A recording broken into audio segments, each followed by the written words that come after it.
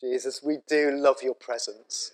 And we thank you that you are the Word of God, the living Word of God. You inhabit our praises. You are here with us this afternoon amongst your people, in your people, residing. And so as we open up your written word now, would you speak to us so clearly? Father, this afternoon we want to marvel at you. We want you to fill our vision, just as we have through worship. We want to think of nothing else other than your beauty and your perfection. So help us do that. Help us do that. Amen. Okay.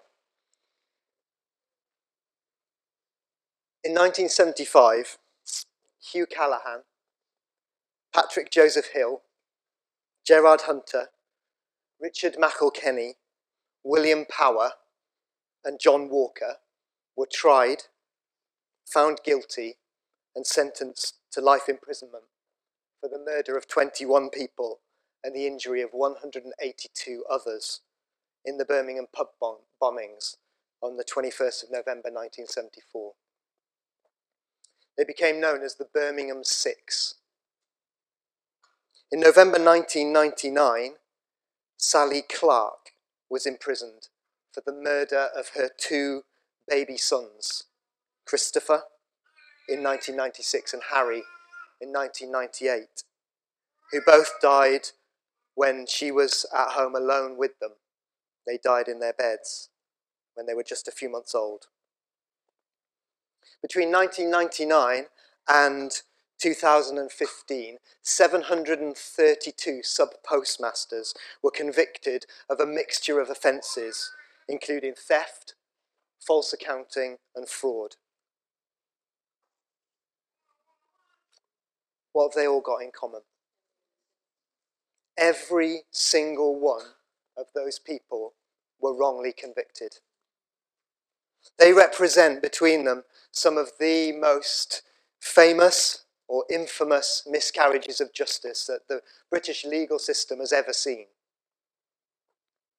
All of them are awful cases where the wrongful convictions led to innumerable issues in people's personal lives, led to loss, led to deep hurt, pain, and the system let them down. The system that was there to protect the innocent and convict the guilty let them down. Well, today, we look at the most famous, the most significant miscarriage of justice that the world has ever seen. It's the case of Jesus Christ, the King of the Jews. It's a familiar story for us, and I think every Easter we kind of roll around to this part of the gospel and read it, maybe in our daily Bible readings. Simply quite easy for us to accept the story. But I want us to remember that it's a huge miscarriage of justice. The man who was tried, convicted, and sentenced to death and then killed is the one person in the whole of history who had absolutely nothing to answer for on any legal measure of all time. Jesus Christ. So we're going to look at this story today, and I don't know how we're going to do it, because we're going from John 18 verse 1 to John 19:16. I hope your dinner will keep. But have the passage open. We're going to dip into it as we go through, and we're going to look at this miscarriage of justice. And that will be a theme that we will come back to time and again, because Jesus was let down by so many people within the system. And as we look at how it unfolds, we're going to introduce some key characters, and we're going to look at how they made agreements with things which led to Jesus being killed. And then towards the end, we're going to actually follow Pilate's advice. He's one of the characters we'll meet. because he advises us to behold Jesus. And so we're going to do that. So that's where we're heading. So first character then is Judas the betrayer. And in John chapter 18, we see him back on the scene. He'd been around a bit, mentioned in previous passages. But then he comes, and this whole passage in John 18 starts with Jesus going to the garden. We know it as Gethsemane. And he takes his disciples there. And it was somewhere where Jesus often stayed. In verse 2 it says that Jesus often met there with his disciples. But one of his disciples wasn't present. Judas had come up with his own plans for that night. And in verse 2 we read, "Now Judas also, who was betraying him, knew the place. And Judas," in verse 3, "having received the Roman cohort, the soldiers, and the officers from the chief priests and Pharisees, came to the garden." And so he meets Jesus there. This was a man who was planning evil, who was carrying out evil. And we know that he's been prompted in his heart by the enemy. Satan has filled Judas's heart, and that now bears fruit as he arrives at the garden with his entourage. Judas has somehow managed to unite the Roman authorities and the Jewish ruling authorities together against Jesus. And so he comes with a pack of both of them, armed with lanterns, torches, and weapons. Judas, who was betraying him. That's how John describes him in verse 2 and in verse 5. Judas, who was betraying him. I love the fact that Jesus is fully in control. Verse 4. He knows what's going to happen. And when they ask where Jesus is, he reveals himself and they all fall back. They cannot stand under the revelation of who Jesus is. Judas, however, betrays him with a kiss. Judas, the betrayer. So he's our first character. The second character is Simon Peter, the denier. So in verse 10 we meet him. But Simon Peter is one of, I think, the most colourful characters in the New Testament. And there's this caricature of him being first to do everything, first to speak, first to put his foot in it, and so on. So here in verse 10, what does he do? He's got his sword. Simon Peter then, having a sword, drew it and struck the high priest's slave and cut off his right ear. And the servant's name was Malchus. That's how to get your name in the Bible, isn't it? Have your ear cut off.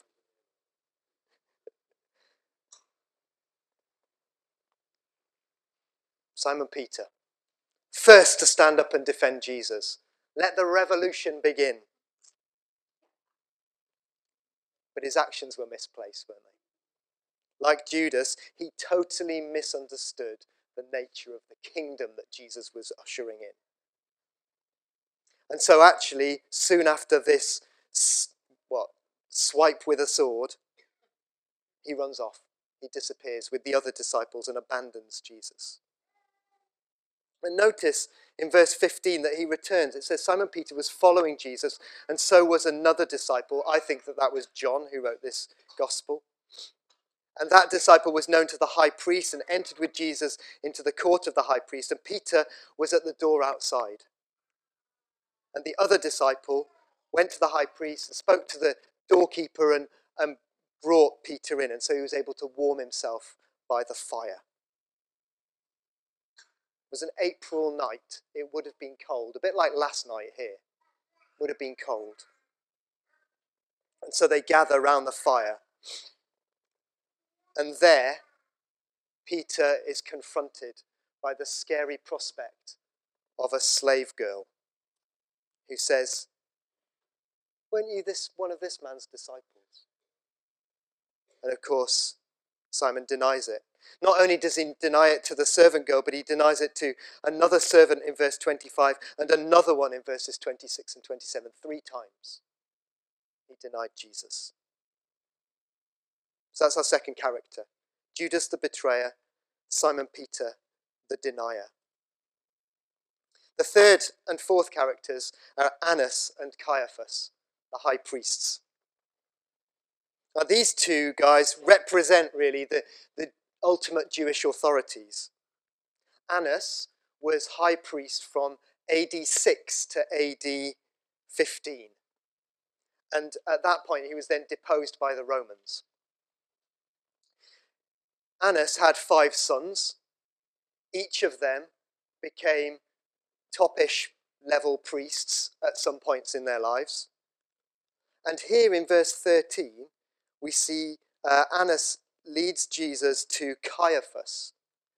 Annas is the father-in-law of Caiaphas. So Annas' 5 sons are high-level priests, and his son-in-law is a high priest.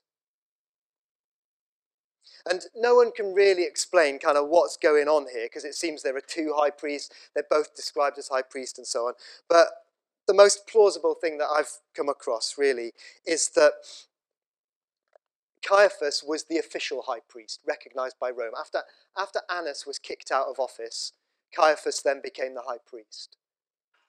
But the Jews wouldn't have recognized the fact that Annas had been removed from office by the Romans. And so the Jewish ruling authority still recognized Annas. And therefore, that's why Jesus was taken to Annas, first of all, where he tried him, judged him, and then sent him to Caiaphas. And we read that it's Caiaphas who then takes him to the Roman authorities, because that was the recognized Roman authority. That's what I think is the most plausible anyway. But what we really see is that these 2 high priests, in verse 24, bind Jesus. So Annas sent him, Jesus, bound to Caiaphas the high priest. Wow. The high priest of God is bound by these 2. And then they take him and deliver him over to the Roman authorities in verse 28. They led him from Caiaphas to the praetorium. And it was early in the morning. So that's our third and fourth characters, Annas and Caiaphas. And our fourth or fifth, depending how you're counting these, is Pilate, who is the governor. Jesus endured 2 Roman trials, we read of, one with Pilate and one with Herod. John only talks about the one with Pilate. So that's the one I'm going to focus on. So who was Pilate? Well, he was governor of Judea from about AD 26 to AD 35. And the events when Jesus was kind of being crucified were around AD 30-ish. So in the middle of his kind of reign as governor. And usually he spent his time up in Caesarea, and he came to Jerusalem really for the Passover feast. And when he was in Jerusalem, he used to stay at the Praetorium, which was Herod the Great. He was a nasty old piece of work. But anyway, it was in his old palace. Well, you'll remember him from Jesus being born, where he slaughtered the innocents. So that's Herod the Great. So he's staying in the Praetorium there. And so the high priests bring Jesus to the Praetorium, to Pilate, to be tried. Now usually, and some of you might like the sound of this, but usually Roman officials, like Pilate, only worked from early in the morning till about noon. And then they, I don't know, went home for bargain hunt or something. But that was their working day.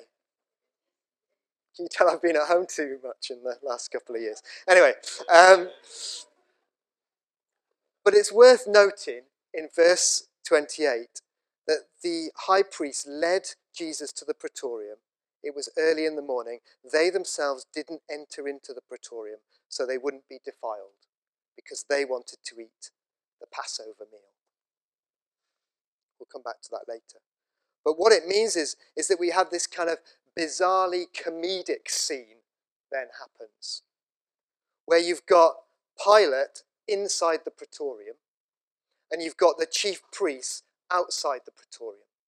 And Jesus is inside with Pilate. So in verse 29, we see Pilate coming out and asking the Jewish rulers, what charges are you bringing against him? And so they lay out the charges. And so he trots off in verse 33 back inside, and he speaks to Jesus and asks him a few questions like, are you king of the Jews? Are you really a king? What kind of king are you? What is truth? It's a fascinating question. After he's got his answers, or hasn't, from Jesus, it then says in verse 38, he goes out again to the Jews and says, I don't find any guilt in him. And they say, well, that's not good enough, because actually we'd quite like to kill him. And so Pilate then goes back into Jesus, verse 1 of chapter 19, scourges him, so whips him. And then in verse 4, it says Pilate came out again. So the Jews are still outside. And this time he comes out with Jesus. In verse 5, wearing a crown of thorns and a purple robe. And Pilate says, behold the man. The Jews say, well, he's claiming to be the Son of God, which worries Pilate a bit. So he goes back inside with Jesus in verse 9, and then says, so where are you really from? And trying to work out who this man is.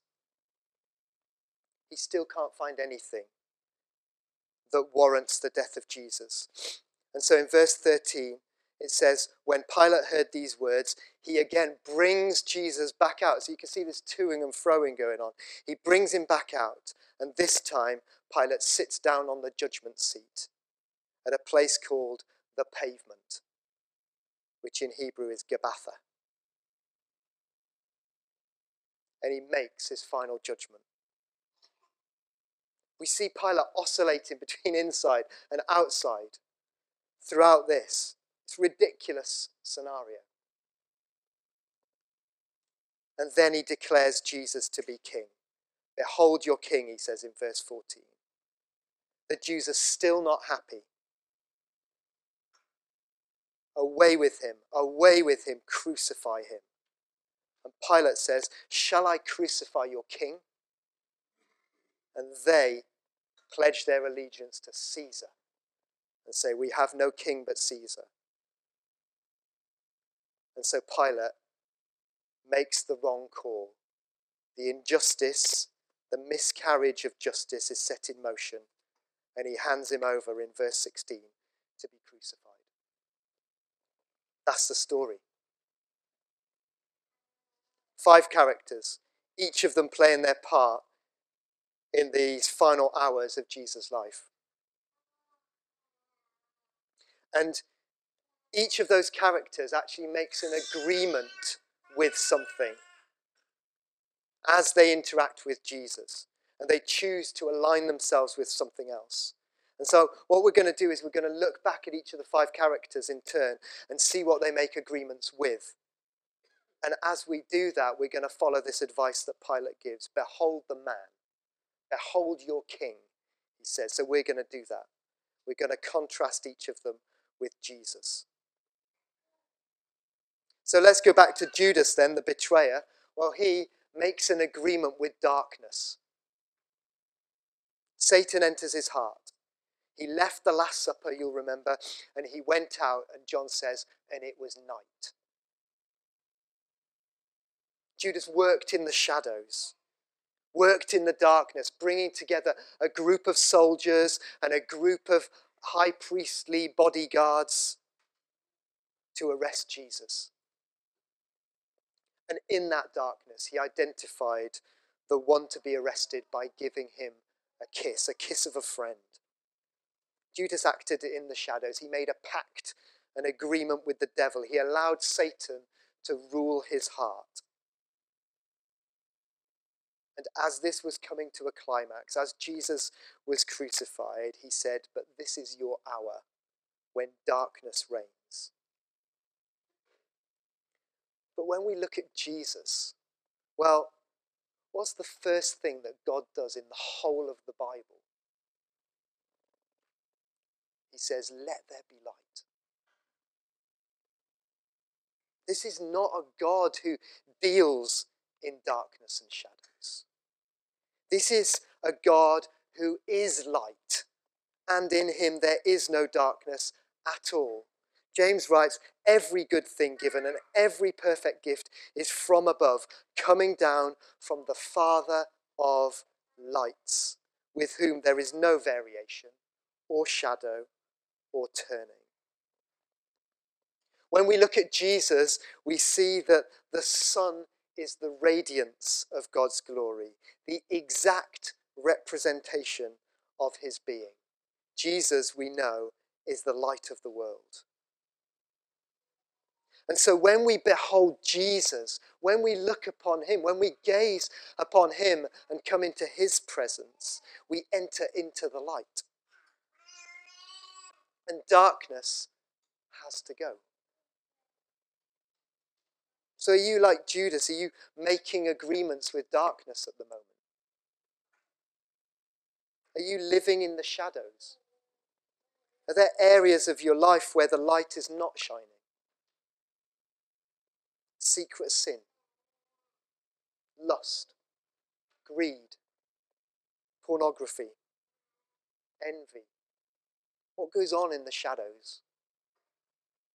Let me urge you this afternoon to emerge into the light of your Saviour and behold Jesus, the true light, the radiance of the Father's glory, because in his light we see light.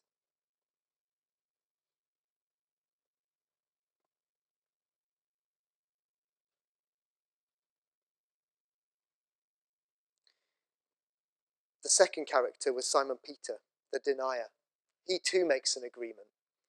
He makes an agreement with fear.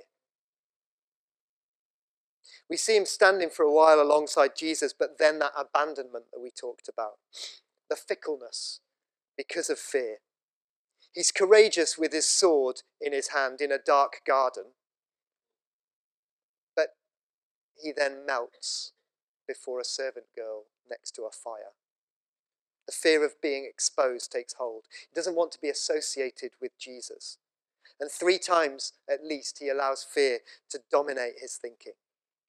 And it would be a long road back for him. But there would be a road back for him after the resurrection. And so he goes from bravely defending his friend to denying that he ever knew him. But look at Jesus in contrast. In contrast to the fickleness of Simon Peter, Jesus Christ is the same yesterday, today, and forever. In contrast to the abandonment of Simon Peter and the other disciples, Jesus promises, I will be with you always. Jesus, you see, remains faithful. He is faithful and righteous to forgive us our sins and to cleanse us from all unrighteousness. And we know now that we need never be at a distance ever again, because now in Christ Jesus, you who were far off have been brought near by the blood of Christ. Through him, we have access to the Father by one Spirit. In spite of what Jesus was facing, he never allowed fear to dominate his thinking. He never made an agreement with fear. So are you making an agreement with fear at the moment? Does watching the news fill you with dread? The situation with rising COVID numbers again? The situation with the rising cost of food? The situations with conflict around the globe, be it Syria, Afghanistan, Yemen, Ukraine. Situation with the cost of living rising, fuel prices going through the roof. Are you making agreements to fear those things? Allowing them to come in and dominate your thinking and your decision making? Let me encourage you this afternoon to step away from fear and step into the presence of Jesus. Because when we behold Jesus, fear dissipates, disappears. It's not that the situations are gone, it's just we're able to deal with them in the light of Jesus. You see, when we draw near to gaze upon Jesus, what we encounter is love, true love, high, wide, long, deep love. And we know that perfect love casts out fear. And so therefore, any agreement we have with fear can be broken off in the light of his love.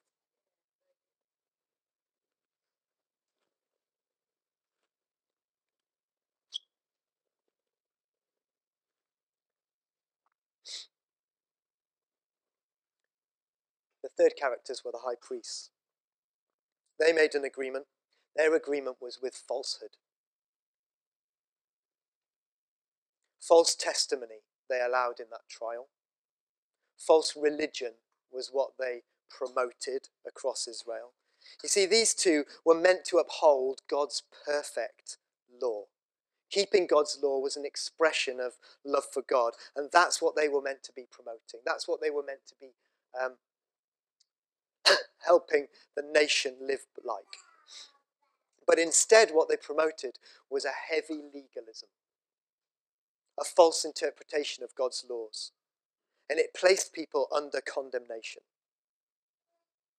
Theirs was a religion that ticked the box instead of transformed the heart.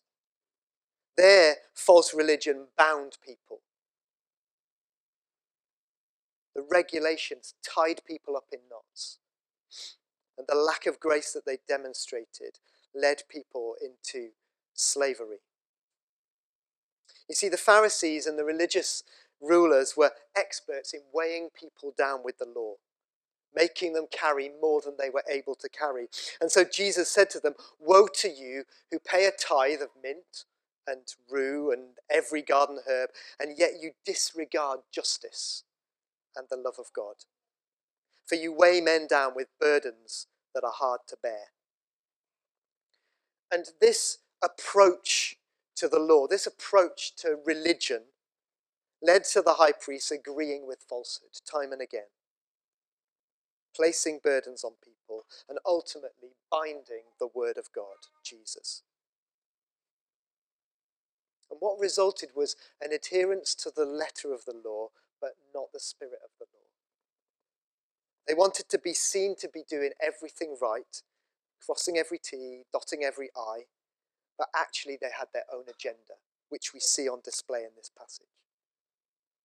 And so they're prepared to actually break their own law, which they're so proud of keeping. They are prepared to collude with people who are willing to lie against Jesus. They were prepared to meet at night, which they weren't allowed to do. That was prohibited. And they broke the law there. And then they got together early in the morning to rubber stamp the decision so it had the appearance of legality. And they were prepared to offer Jesus over to the authorities to be crucified while they remained outside the appearance of holiness, not tainting themselves by going into a Gentile building, so that the real Passover lamb would be killed while they were still able to celebrate their sham Passover. It's all about appearances, never touches the heart.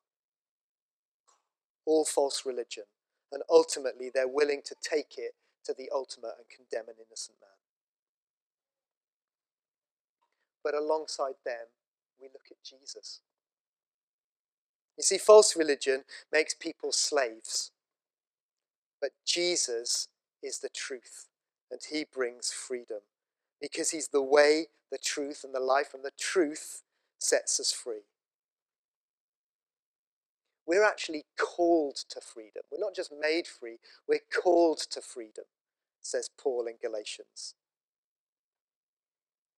And for those who were carrying the heavy burden of false religion, Jesus says, "Come aside with me, all you who are weary and heavy laden, and I will give you rest."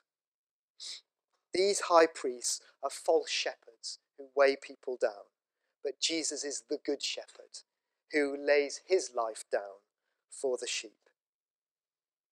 The high priest thought they were keeping the law, but actually it was Jesus who said, "I fulfill the law and the prophets." And so he condemned sin in sinful man in order that the righteous requirements of the law might be fully met in us. So we have obeyed the law because of what Jesus did. He forgave us all our sins, having cancelled the written code with its regulations that was against us and that stood opposed to us, and he took it away, nailing it to a cross. That's what Jesus did. That's what the true high priest does. No agreements with lies and falsehood. So are you making agreements with lies and falsehood at the moment? What have you been saying to yourself this last week? What things have you been telling yourself? What lies have you been believing, allowing in and entertaining? What falsehoods have others spoken over you that you've gone, yeah, probably is right? Let me encourage you to step away from the lies, step away from the falseness and come to Jesus, because there, in the light of him, in the light of the truth, we encounter perfect truth, and the truth sets us free. And so any agreements with lies can be broken off.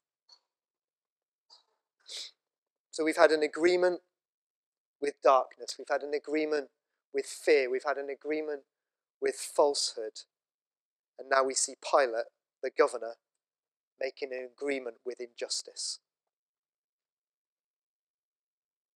As we said earlier, we've got this whole scene of Pilate oscillating between inside and outside.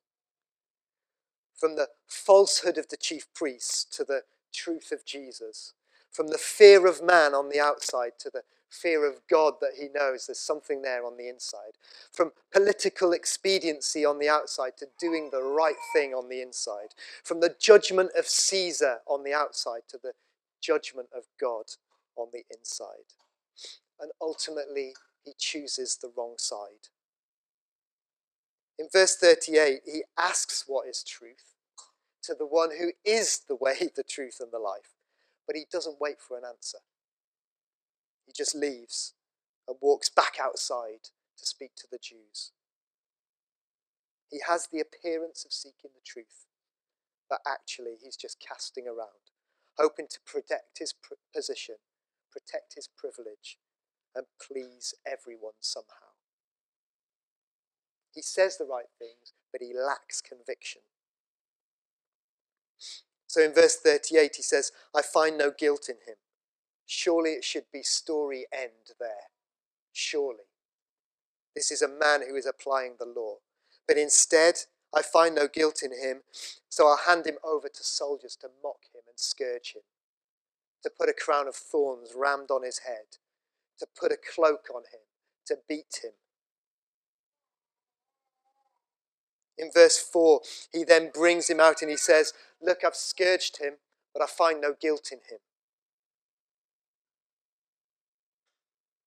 But even then, what happens? Well, they say, crucify him, and he says, okay, you go and crucify him then. There's no guilt in this man. And in verse 12, as a result of this, Pilate made efforts to release him. Wow. An innocent man, no guilt in him, and now efforts are being made to release him. But actually, he ended up killing him, not releasing him. Instead of upholding the law and justice, he agrees with the falseness and lies of the high priests, and he condemns this innocent man. Like we said at the start, the greatest miscarriage of justice ever. But look at Jesus. Look at Jesus. Pilate should have been on the side of righteousness and justice, but he wasn't. And Jesus, in contrast, intercedes for us. If anyone sins, we have an advocate with the Father. Who is it? Jesus Christ, the righteous. Pilate should have been advocating for the innocent man who he's found no guilt in. Jesus does that for us. Jesus is righteous and just, and he brings justice and peace and righteousness. Pilate says, behold your king. The king who is ushering in a kingdom of justice and righteousness. Let me read to you from Isaiah 42. Behold my servant, whom I uphold, my chosen one, in whom my soul delights. I have put my spirit in him. He will bring forth justice to the nations. He will not cry out or raise his voice, nor make his voice heard in the street. A bruised reed he will not break, and a dimly burning wick he will not extinguish. What will he do then? Well, he will faithfully bring forth justice. He will not be disheartened or crushed until he has established justice on the earth. And the coastlands will wait expectantly for his law. That's our Jesus. That's our Jesus. He is the long-awaited, righteous, perfect King that Psalm 72 talks about. So are you making agreements with injustice at the moment? What injustice have you turned a blind eye to recently? Maybe you know about an exploitative practice that's going on that you haven't yet spoken out about. Maybe you see that there's a favoritism in your family that is destroying relationships, eating away like a cancer. And you know you need to say something, but at the moment you're siding with the injustice. Maybe there's a colleague in a difficult situation that you haven't spoken out for yet, or a business practice which you know is unfair because it takes advantage of someone. Maybe it's that you know that there's someone who needs an advocate, but you haven't yet been that person. What injustice is God speaking to you about at the moment? Let me encourage you to step away from injustice and step into the presence of Jesus the righteous. When we behold Jesus, injustice can't last. When we draw near to gaze upon Jesus, we encounter the perfect judge, the perfect ruler, and the perfect king. For this child has been born to us, this son was given to us, and the government now rests on his shoulders, and his name is called Wonderful Counselor, Mighty God, Everlasting Father, and Prince of Peace. Of the increase of his government and of peace there will be no end, on the throne of David and over his kingdom, to establish it and uphold it with justice and righteousness from then on and forevermore. That's our Jesus. That's our Jesus. And so, the perfection of him. This was the man who was killed for us. This was the man who died for us. Perfection itself. Perfection personified. And my prayer for this afternoon is that Jesus will fill our vision. Because when we look around, these characters that we read in the story, they are still around today. People who are prepared to entertain darkness, who are prepared to live with falsehood and lies, who are prepared to perpetuate injustice, who are prepared to deal with fear and live in fear. They're still around. And yet, in the light of Jesus, they hold no power over us because our Saviour reigns. So Jesus, our prayer this afternoon, just as it was all through our worship time, where you were magnified, just as it's been as we've looked at all these different characters and yet they pale away into insignificance in comparison to you, the Passover lamb, the willing sacrifice for our sins. We pray that you would fill our vision. God, as we behold you, Jesus, would you fill our vision? As we share this bread and wine together, would you reveal yourself afresh to us? May we fall ever deeper in love with you, our Saviour and our friend. Jesus is the light who disperses our darkness. Jesus is the faithful one who deals with our fear. Jesus is the truth who lifts our burdens and brings us freedom. Jesus is the righteous who saves us from injustice.